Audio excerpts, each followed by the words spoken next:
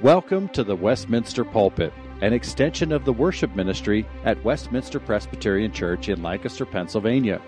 Please contact us for permission before reproducing this message in any format, and may this sermon nurture your life in a meaningful way as we proclaim our Savior. We now join our senior pastor, Dr. Chris Walker. Well, once again, it's a joy to turn together to God's Word, and we're looking to the book of Ephesians, chapter 5. If you've been with us over the past month or so, you know that we've been looking at Ephesians chapter 4, where Paul had called the Ephesians and called us to walk worthy of our calling in Christ. Now, as a reminder, what is our calling in Christ? Our calling in Christ is to be part of His one people, reconciled to each other and reconciled to God, and to dwell together with Him for all eternity. And so Paul has called us then. How do we walk worthy of this calling? By living in unity with one another in Christ, and by living in righteousness and holiness before Him. And right at the end of chapter 4, Paul had spelled out some very practical ways that we walk in righteousness and holiness in our language and in our actions. And that discussion is really going to continue as we move into chapter 5. Here in chapter 5, Paul's going to talk again and again about how we ought to walk as God's children. And this morning, we're going to begin to look at how we ought to walk with verses 1 through 6. So if you have your Bibles with you, I'd encourage you to follow along as we read from Ephesians 5, verses 1 through 6. Therefore, be imitators of God as beloved children, and walk in love, as Christ loved us and gave Himself up for us, a fragrant offering and a sacrifice to God. But sexual immorality and all impurity or covetousness must not even be named among you, as is proper among saints. Let there be no filthiness, nor foolish talk, nor crude joking, which are out of place. But instead, let there be thanksgiving. For you may be sure of this, that everyone who is sexually immoral or impure, or who is covetous, that is, an idolater, has no inheritance in the kingdom of Christ and God.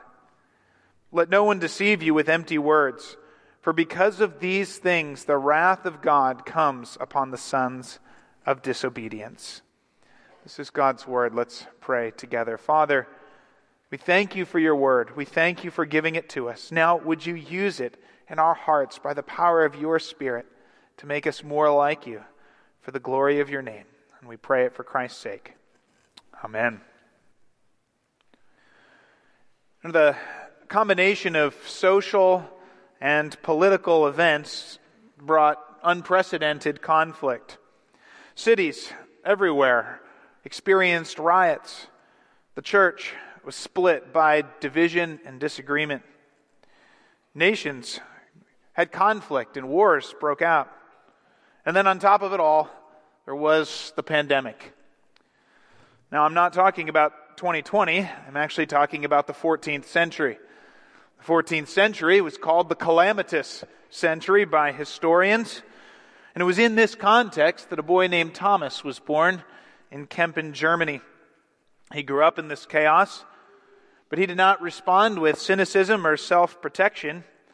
His focus and his response in the early years of the 15th century can be summarized by the title of his book. It's a book that has gone through over 2,000 editions, printed in over 50 languages. A book which John Wesley called the best summary of the Christian life he'd ever read.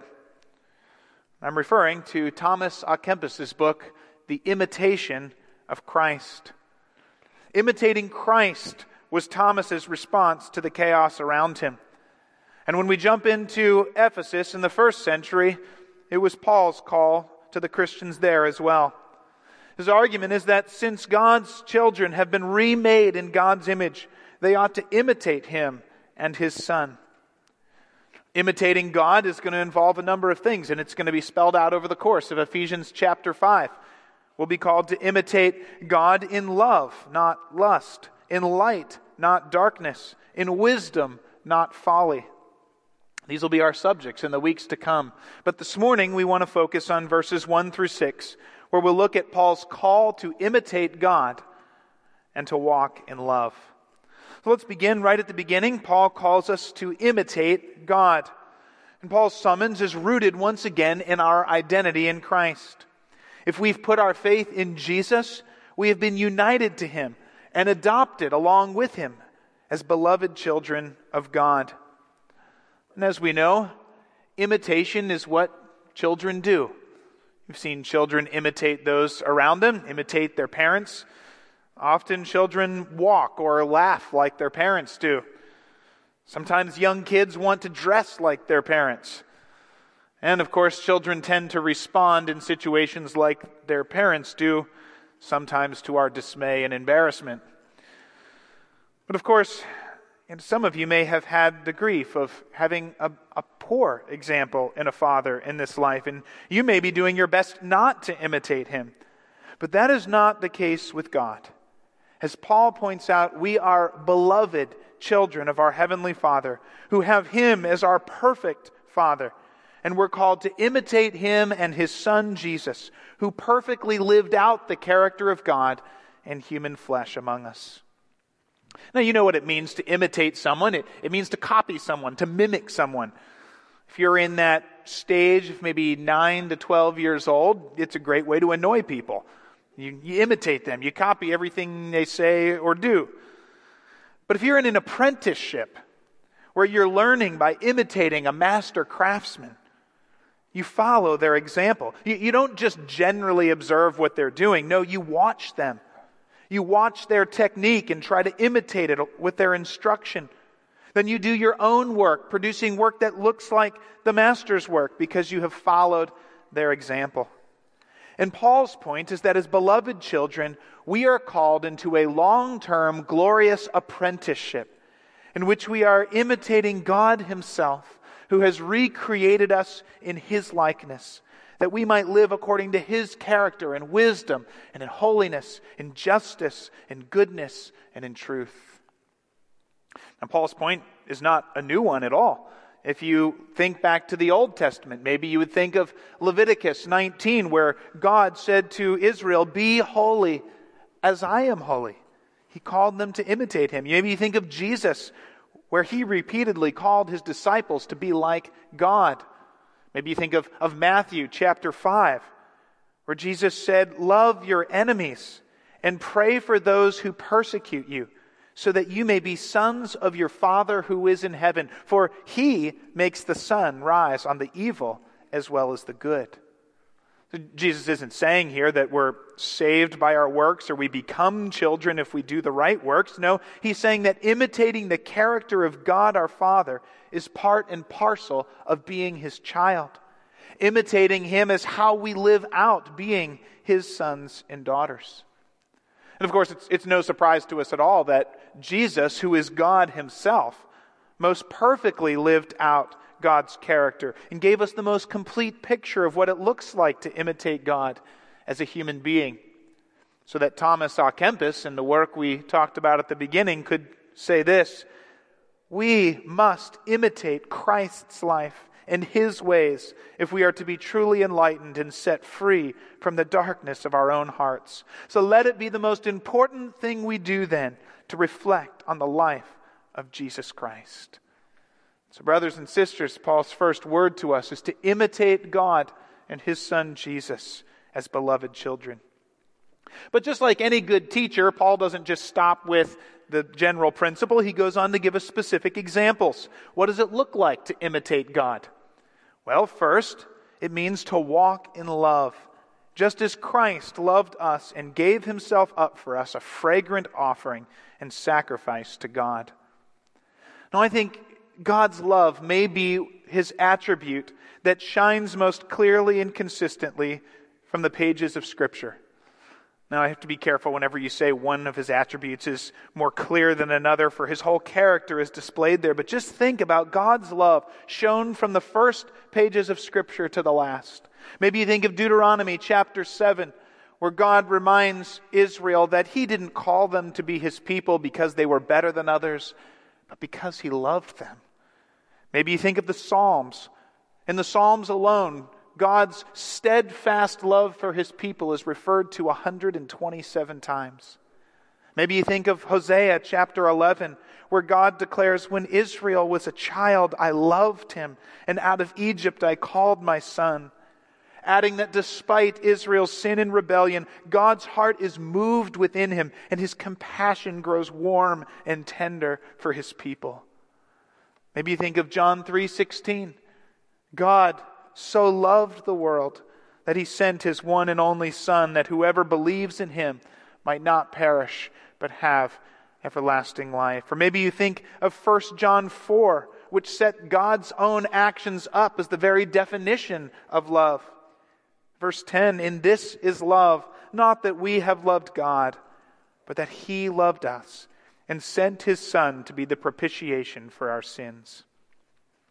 From God's gracious love to cover Adam and Eve in their sin in the garden and give them hope of redemption, to his love and care for Abraham and his descendants, to sending his own Son to the cross that he might justly forgive and cleanse and redeem his people. God walks thoroughly and completely in steadfast love. And we're the recipients of that love. And now, as God's children, we're called to walk in the same love in our lives. And Paul says that Christ's love, Christ is God's Son, his love is evident chiefly in that fact that he gave himself up for us. What does love look like? What does it mean to love?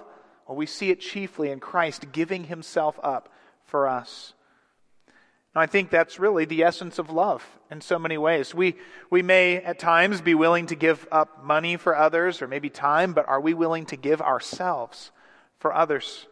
When I think of 1 Corinthians 13, that famous love chapter, think about how Paul describes love there. He says, love is patient and kind. Love does not envy or boast. It is not arrogant nor rude. It does not insist on its own way. It is not irritable or resentful. Why does Paul describe love this way? Why are these things set off limits and out of character of love? Because they're all self-focused responses. They're all defending ourselves.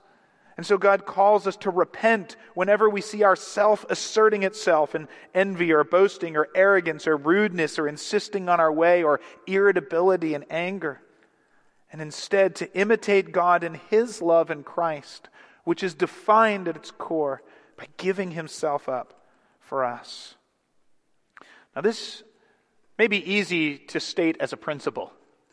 Give ourselves up for others. But this can be very difficult when a person is standing in front of us who has hurt us or offended us or ignored us or abandoned us.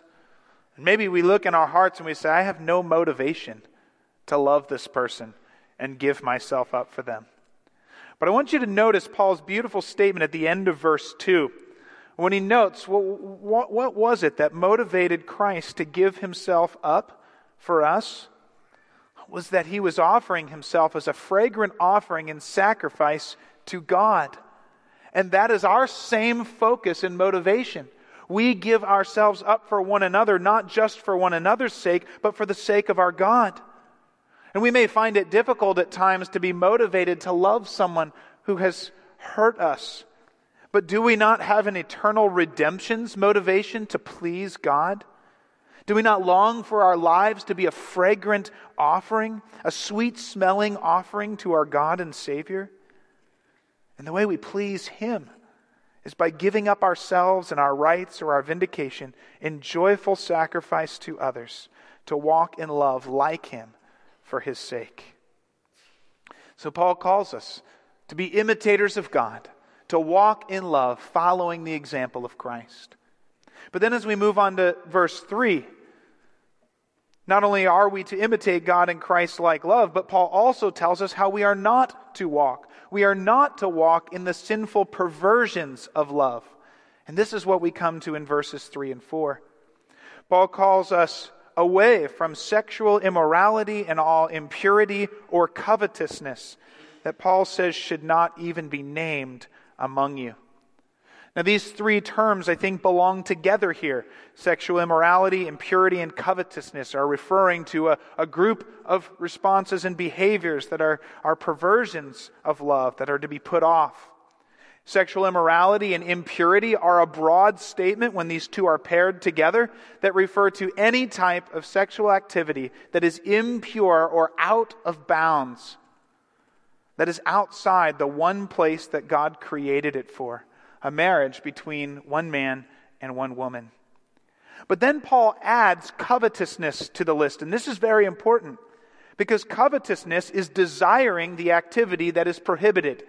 You know what it is to covet, right? You want something that God has said no to. Either he said no to it in his law or he has said no to it for you at this time by not giving it to you. And what Paul's doing is he's saying that the activity itself is sinful, but so is desiring the activity that God has said no to. Paul's really just echoing the 10 Commandments here. You know how in the 10 Commandments, the 7th commandment says you shall not commit adultery. The activity of sin is prohibited. But then in the 10th commandment, he says, and you shall not covet or desire your neighbor's wife. Both the activity and the desire for it is prohibited. It's the same thing Jesus says in the Sermon on the Mount when he says that a man who looks at a woman with lustful intent has already committed adultery with her in his heart. And so you see what the point is. That any sexual activity or impurity outside of God's bounds is itself sin, and so is the desire for it. The activity and the desire for something that God forbids is a sin. This is a high standard. And then Paul takes it even a step further. He says these things should not be done, they shouldn't be desired, but they shouldn't even be named among you. And he clarifies or adds to this, saying that filthiness, foolish talk, or crude joking are out of place for the saints. This list includes making light of or laughing at what God considers evil. And it is talking with no boundaries or respect for what is right or wrong. These things, Paul says, are not proper among God's people or are out of place among the saints. And my guess is that we all know what it feels like to feel out of place. You ever been in a situation where you felt out of place, that you didn't belong? Maybe it was a business meeting and everyone else in the business meeting was 2 pay grades above you and you felt out of your depth. Maybe you traveled to another country and stepped off the plane and you had no one who spoke English and everyone was talking differently than you and acting differently and you felt out of place. Or maybe you moved to a new state and you showed up on the first day of school to a new school and you know no one and everyone talks differently than you and likes different things than you and you feel out of place. It's that jarring discomfort that I don't belong here. I'm different. I'm out of place. Well, that's how sexual immorality committed, desired, or made light of in our conversation or entertainment ought to feel for the believer in Christ. It all ought to feel out of place. And the Bible's point here is not to set out some sort of better than thou restrictive standard. The Bible's point is to say that allowing sin's foot in the door, even in our conversation, to diminish our hatred of what God hates in any way, sows dangerous seeds in our lives and is not proper for the saints. I love the way Sinclair Ferguson puts it. He says, remember that every day we are in a spiritual war. And our language should never stimulate interest in the sinful, because just like in all wars, careless talk costs lives. He says we can easily be desensitized to the sinful by what has become normal in our society, but Christ-like love ought to suffocate every instance of sexual immorality. Now I think we have to pause here. And as we think over God's call against sexual immorality and impurity, as well as the desire for those things and the naming of these things, we have to acknowledge our own sin. But in our guilt, we have only a few options. We can push back and say, hey, God's word is out of date, or it's making too big of a deal of these things. And we would say that to our peril. We could despair and give up trying. also to our peril. Or we can return to the core truths of the gospel and find hope. See, Christ has died in our place. Yes, we are sinners. We know our sin, but Christ has died for us. And if we confess our sins, He has said that He will be faithful and just to forgive us and to cleanse us from all unrighteousness. And that is the key. That is hope. When we know our sin, we have a great Savior who welcomes us to repent and to confess our sin and find forgiveness and hope in Him. But that repentance and confession is key. Do we recognize our sin? Do we hate it and repent of it and seek forgiveness in Christ? Or do the things that we watch and listen to, the links we click on, the thoughts we give free rein to in our minds, the actions in our life, do they feed our flesh and our desire to indulge what God has said no to, and so presume upon Him? Now this may seem like a challenge. God has set up a high and holy standard for us to walk in love and imitate God. We have hope in Christ when we confess and repent to Him. But we also have hope because Paul, at the end of verse 4, gives us a wonderful tool, a key for pursuing righteousness instead of sin. And I don't want us to miss it here. You see what he says? He says there shouldn't be filthiness or foolish talk or crude joking, which are out of place, but instead thanksgiving. Now maybe we think, well, Thanksgiving, that's a holiday and there's cornucopias and food. What does that have to do with coveting and sexual immorality? But Thanksgiving here is the key to undercut both covetousness and lust. See, coveting is desiring what we do not have. It's desiring what God has said no to, again, either in His law or by not giving it to us right now. But giving thanks is praising God for all of His goodness that He has given us. And it is very difficult to be coveting something else when our hearts are overwhelmed with thankfulness and gratitude for what God has given us and done for us. And so the next time that sexual temptation knocks, may we be quick to cultivate grateful hearts, remembering and naming the goodness of God. And may we be quick to repent of any discontentment or ingratitude or complaining or coveting desire that opens the door for temptation. But I think Paul's summons here actually goes a step further and is particularly significant when it comes to sexual sin. Because Paul has just reminded us that all sexual pleasure pursued outside of marriage between one man and one woman is something that God has said no to. And it can be easy for us to be discontent with that.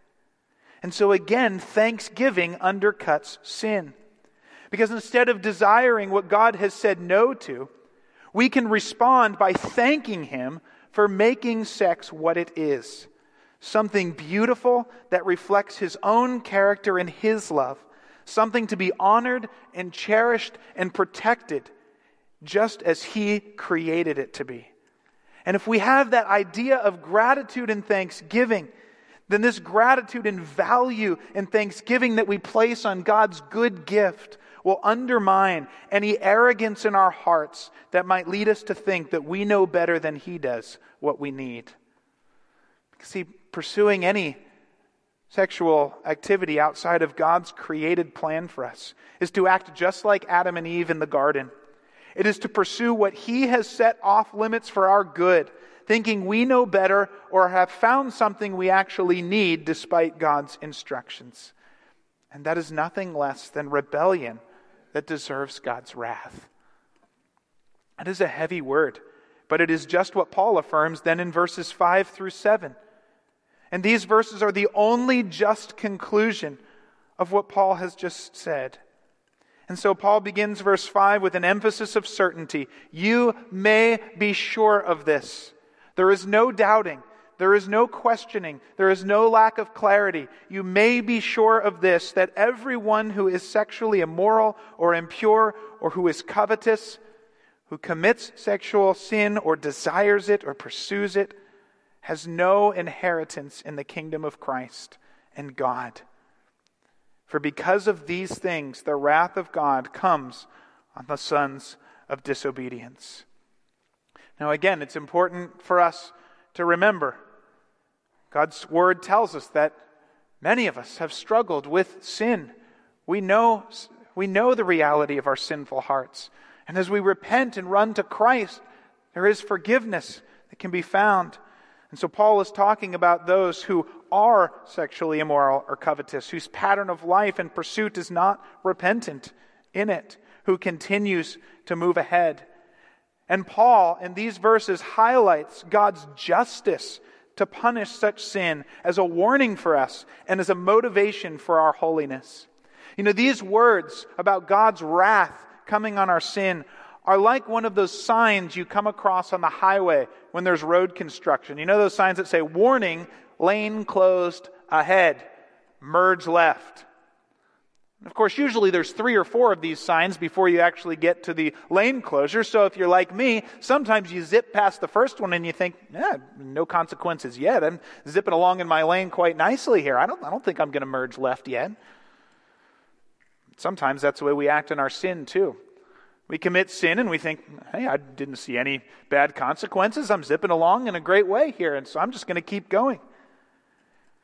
But just like the lane closed, merge left signs, if we continue in our activity, we are going to come to a dead end. To blast through these warnings is to imperil your life and the lives of others. And so God in His goodness has given us His word as a warning to us and a motivation to us to change lanes, to get over, to repent of sin and the rebellion that leads to God's wrath. And instead to submit ourselves to God in obedience and trust that we might pursue walking in love through faith in Christ. Well, this morning I've tried to cover the details and the meaning of this text. But given our current cultural voices, it's easy to find the Bible's standards restrictive. We may feel like the Bible is not credible here. Maybe given our experience, we think that God's word is unreasonable or off base. And so we need to be reminded of why God's word sets the standard it does. And I don't have time to go into all of that this morning. I'll be away much of this week, and Pastor Collins will preach next Sunday, but the week after I'm going to come back to this text so we can understand why God's word has set the standard as He has. But as we close this morning, I want to mention 2 words of application for us. First, as I reflected on this passage, I was struck by how much our obedience or our disobedience in this area impacts our witness for the gospel. I was remembering a close friend of mine who, after college, shared with me his experience in basic training. He went through basic training and he was not aware of anyone else in his class who was a Christian. And he shared with me how astounded all of his fellow recruits were to find out that he was sexually pure as a 23-year-old. Now, they laughed at him. They said he was weird. But his testimony of faith had a fragrance of credibility. His faith in Christ reflected the power of God and of His word that could not be denied in his testimony. But consider the flip side. Consider when professing Christians pursue sexual pleasure outside of marriage. Consider when we hear stories like Ravi Zacharias, who defended the gospel worldwide, but were then discovered to have been regularly and actively involved in sexual sin and abuse. You know, Russell Moore, commenting on Ravi Zacharias, wrote, "Many in our culture are not just opposed to the church because it is faithful to God's word. Many in our culture are opposed to the church because they have evidence that the church doesn't seem to believe its own doctrinal and moral teachings. And that leaves them suspicious that Jesus is just a means to power, prestige, or a political agenda." The hypocrisy, which is so boldly evident in this area of sexuality, is devastating to the reputation of Christ in His church. Maybe some of you this morning find yourself wrestling with this very hypocrisy in the church and wondering whether God's word is really credible. And if that's where you are this morning, I would encourage you to read through Paul's letters and John's letters and read about many who abandoned the faith after professing it, who shipwrecked their faith by pursuing sin. See, we've been told to expect these hypocrisies in the church, in this world, in the spiritual warfare that is taking place. These hypocrisies should grieve us, but they should not surprise us. And we should also remember that over against these very public stories are the genuine lives of faithfulness and self-sacrifice, motivated by the death and resurrection of Jesus, the genuine pursuit of holiness from a love of God, and lives radically changed and recreated by the power of God's Spirit. See, the gospel is quite credible, for it is the power of God for salvation for all who believe, and the presence of some who profess but live a lie does not undermine the faithfulness and the credibility of God and of His salvation in Christ, or the power of His Spirit, as it's delivered in His Word and seen in the lives of His people all around the world, even though they don't make the headlines. But what's at stake for us, brothers and sisters, is not just making Christianity more attractive. What's at stake for us is the glory of God and the honor of the name of Jesus Christ. We know that God is sovereign. He will find a way to gather and care for His sheep. But the way we live will either be a testimony to the gospel and the glory of God or not. And may this be a motivation for us to hate sin and pursue holiness as imitators of God. Finally, let me end with Paul's own summons to strive with all our strength to imitate God while trusting in the sufficient work of Christ on our behalf. We began this morning by saying that if we are in Christ, we are in a glorious apprenticeship, learning from and imitating God Himself. Now, I wonder how you would respond if you saw a poster for an apprenticeship to become a neurosurgeon. And if that poster said, spend 10 minutes most days, check in when you want to, and commit an hour most weeks, and you'll be a neurosurgeon in no time. I don't want that guy touching my brain. But wouldn't we say that imitating God and becoming holy as He is holy is far more lofty a task than becoming a neurosurgeon? If we're going to learn His habits and His desires and His behaviors and His speech and His loves and His hates, and we're going to make them our own, our eyes must constantly be on Him. We must constantly be with Him. As the commentator John Stott reminded us, he said, holiness is not a condition into which we drift. We are not passive spectators while God works in us. We must be actively engaged, constantly with our God, thinking on Him in His Word, with His people, listening to Him, if we are going to imitate Him and walk in love like Christ. That is a daunting task, perhaps, when we see who we are and who we are called to be. But here is our confidence. Christ has died. Christ has risen. Christ is coming again. And Christ invites anyone who knows their sin and confesses their need of a Savior to look to Him alone in faith.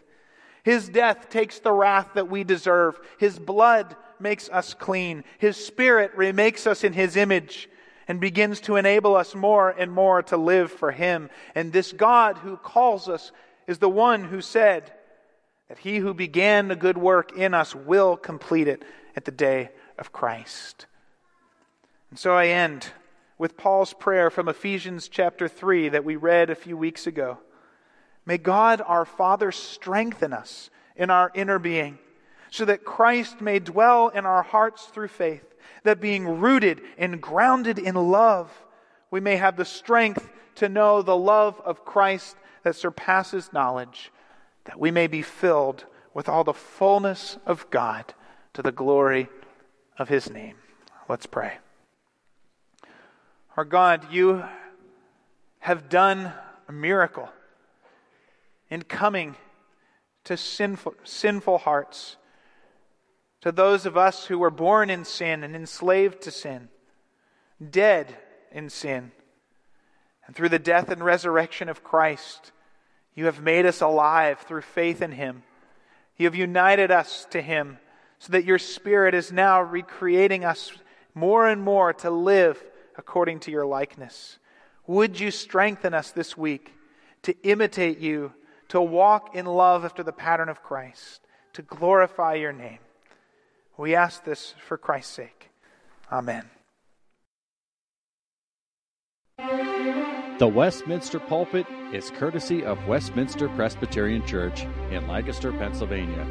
You are welcome to worship with us on Sunday mornings at 8 or 11 a.m. To learn more or have questions about the gift of salvation through Christ Jesus our Savior, contact us at westpca.com. Thank you, and may Christ be glorified through this ministry, the Westminster Pulpit.